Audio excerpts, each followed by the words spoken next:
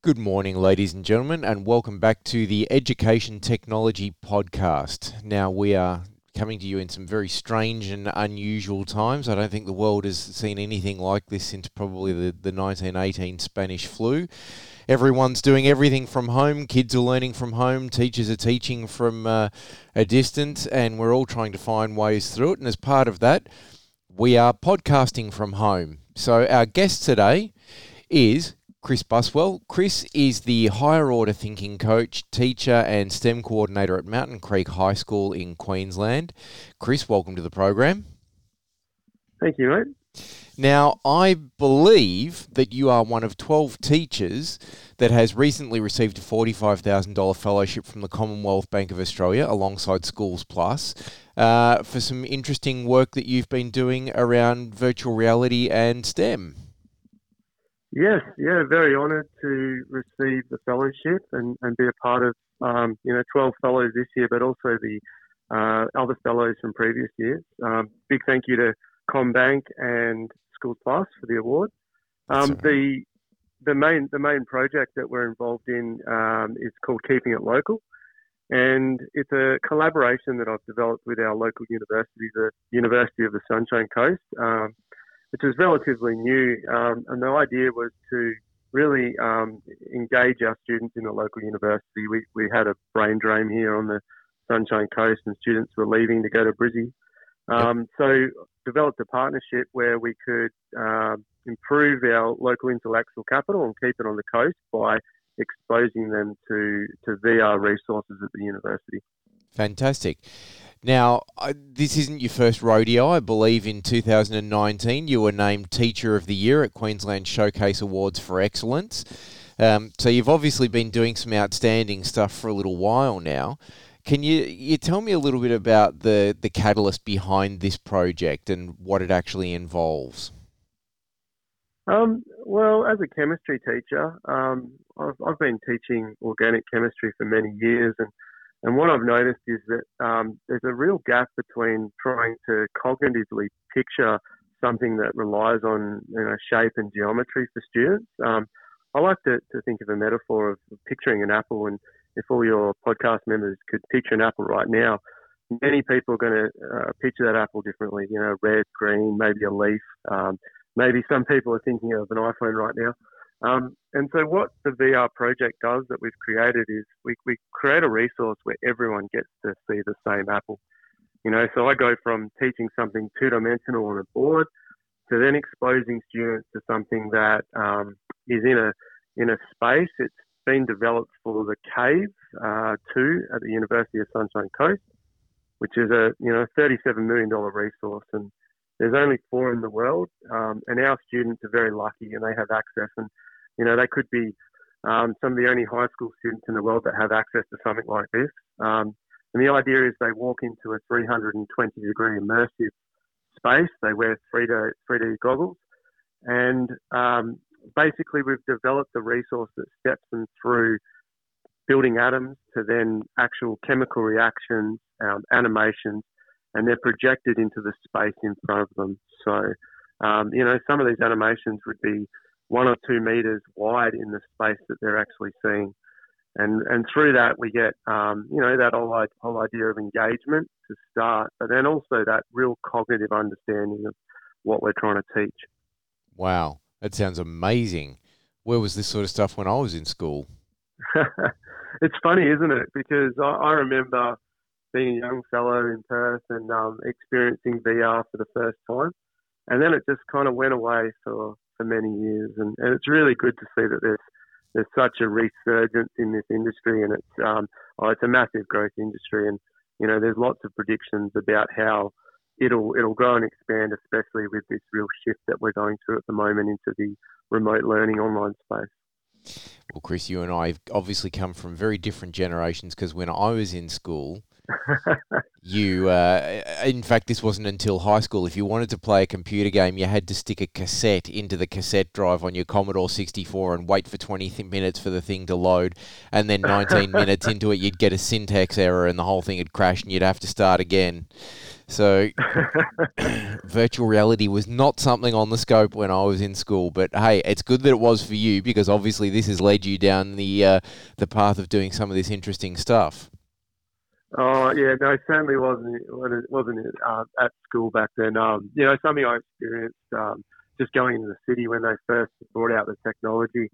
So I'm in my late 30s. So yeah, it's really interesting to see how quickly this technology is becoming commonplace. Not just in schools, like majority of schools that I know are actually integrating this into their pedagogy now, but also in homes of students. And Yep. really, that's the next phase of this project, is to take the technology that's accessible in the cave at USC and bring it into the classroom and homes of students. And that's, I think, where we're really going to get the improvements in learning.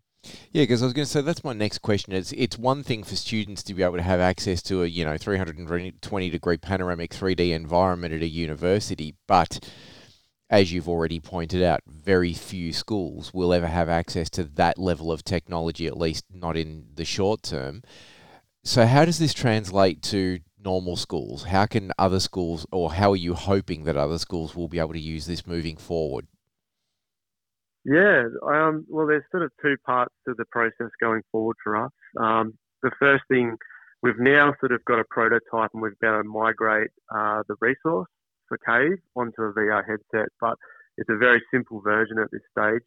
What we plan to do is to sharpen it up for that VR headset. We're sort of aiming at using the Oculus at this stage, and then gamifying it, so making sure that it can be a resource that can be self-guided. At this stage, it requires a teacher to guide through it. And then the second part of it is as a research project. What we really need to do is to improve on the research out there to show that this type of learning, this type of resource is highly beneficial for learning. In terms of moving forward, schools are migrating towards this sort of resource. Schools might have one or two headsets. Our school has a whole class set. It really just depends on the school. But what we hope to do is to through the Commonwealth Bank Schools Plus grant that I've got. So I have $25,000 to go towards a strategic project.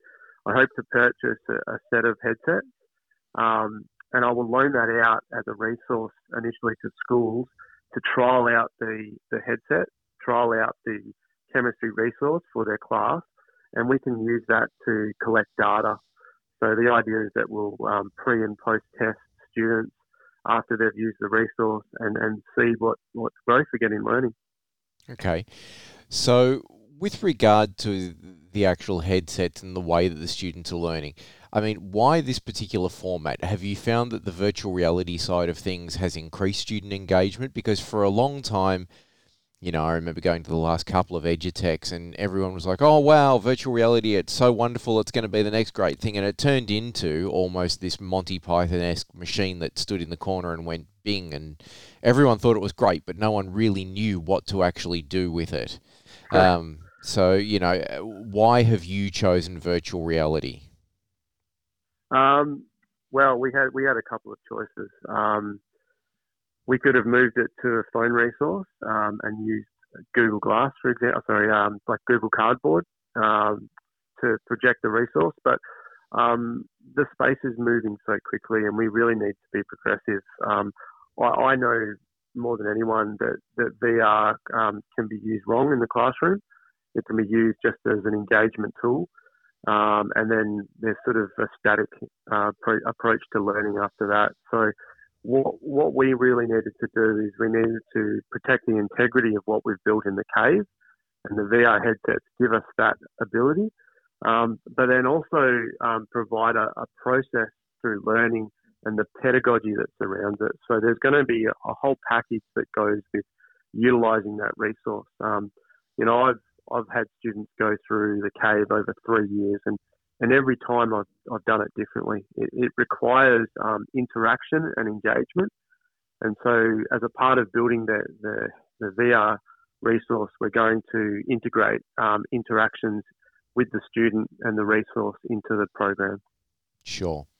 Something I'm fascinated by, though, and I don't know if you can sort of answer this, but when you put students into these sort of, let's call them supercharged learning environments where they're just so hyper stimulated because they've got amazing things going on with virtual reality and, 320-degree panoramic learning environments and things like that, what happens when you put them back into a normal classroom? Well, the aim is that you've created a memory. And that's what I've found, both quantitative and qualitative so far. What we're doing is we're creating emotion around the learning. And if we can create that story, that schema that students will store, what they'll do is they'll go back into the classroom and that picture will remain of that three-dimensional animation, for example, of a complex reaction. And so that when I go and teach it back in the classroom, they're linking that information with the two-dimensional view on the whiteboard, for example, with what they've already learned. Yep. Okay.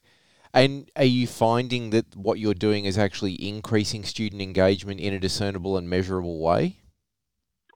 Yeah. So far we've done a school-based preliminary study, and we've observed a statistical significant effect on learning for students. There's certain concepts that I teach as a part of the International Baccalaureate program that are just really tough for students to understand. And in particular, those concepts have had massive success in terms of overall achievement. For the chemistry teachers out there, talking about nucleophilic substitution reactions, which are highly geometrical, and students require that knowledge of space, spatial awareness to be able to understand them. Okay, excellent. And so, when do you think you're going to start having, the ability to start lending out things like headsets to schools? And I mean, it's one thing to be able to lend them a headset, but what instruction comes with that? Because a lot of schools are going to sort of think, well, okay, that sounds hard. How do I do this? Yeah, absolutely. It's a process of educating, building a really robust program that goes with, the sharing of the resource. It starts in our local region. So I've got 5 schools in our local region that are willing to come on board as a preliminary prototype program, and we're going to gain a lot of feedback from how that works and how the teachers engage with it. I think the real important thing is to make sure that teachers are trained in the resource, they're comfortable with it, they understand why it's so important. And if we can get through that barrier, I find that, rolling out the program shouldn't be too difficult. I mean, we've done, collaborations with schools coming into the cave already, trained up teachers to use it, and it's been really effective. So we're hoping to just model that same process as a part of the progression down the track. Okay. And I imagine the loaning of the headsets and things like that so that other schools can do this, will that be available Australia-wide, or is that only available to people in Queensland, or what's your goal there? Absolutely. It's early days in the project. My goal is to get this running across Queensland, further progressing across Australia. I mean, I'd love to be able to improve the chemistry outcomes of every student that could access it. So, as I said, early days, we'll develop the program and learn from each step and go through feedback. We've got a really solid team of people. So I've got succession teachers at Mountain Creek, but I've also got a team of people at the USC that is helping us with the research component, the statistical analysis, the chemistry that goes with it. So, our team will develop the resources as we go, and the process of how we actually engage with schools and how we engage with students, I'm sure will evolve over time. Okay.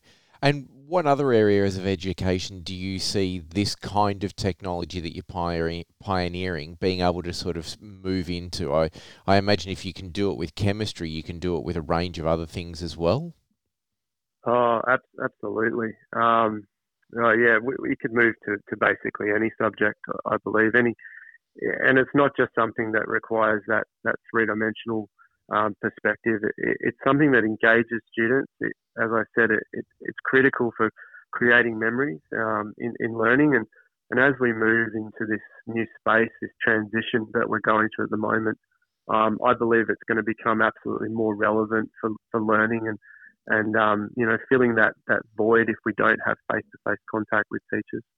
Okay. So what's the next step for anyone that wants to get involved and maybe get in contact with you? If I'd love to hear from anyone that's interested in being part of the project as we roll it out. I can be contacted by email. Can I share my email here? Yeah, sure. Go for it.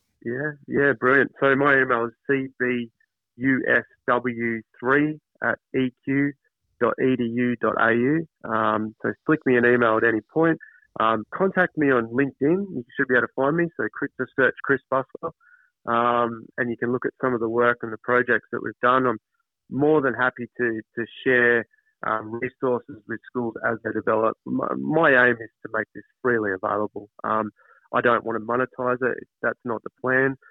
We've developed an agreement with the university to say that I have worldwide exclusive rights to do whatever I want with this. So, the next steps is just about getting people on board, engaged, really keen to utilise the resource and then to help us with the research.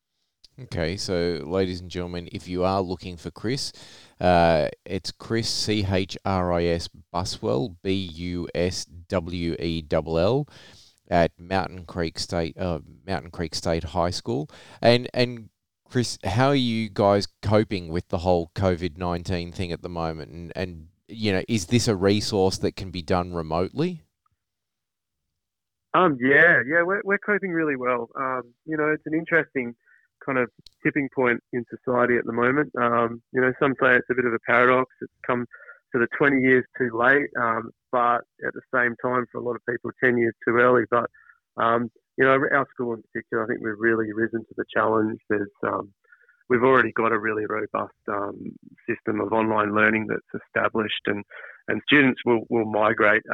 There's going to be the challenges coming forward. We'll have students that will be motivated. They'll make progress. They'll change their routines. But we've also got to make sure that we cater for those students that will potentially be, disengaged with the process. The big challenge, I think, moving forward is making sure that we can ensure that we're getting feedback on learning, that we're tracking students and their progress. So that's our real key focus at the moment, I think. Yeah. And so are you leaning heavily on some sort of learning management system to do that, or? Yeah. We use a Moodle platform, but we're also integrating. So we've got OneNote, so we use Class OneNote a lot to really collate all our learning as a collaborative space. We have ClickView, so we're creating interactive videos through ClickView. But there's a range of different sources that students are already utilising as a part of the learning process. So interactive quizzes, Kahoots, and we've got obviously access through Education Queensland to Microsoft products. So, a lot of those tools are really useful for the online remote space. Yeah. Okay. Look, Chris, it all sounds very fascinating. Thank you very much for your time today. Hopefully teachers can get in contact with you and take advantage of everything that you've been working so hard to create. And good luck with it all in the changing environment. Hopefully we come out the other side of this with some really cool education technology outcomes. Yeah, thank you very much for having me today. Once again, if anyone wants to contact me, send me an email, and all the best for this new world and adapting and making sure that your students continue to learn. That's what we're here for, inspiring a love of learning. Absolutely. Chris, thank you again for your time, and we look forward to catching up with you next time. Thank you very much. Bye-bye.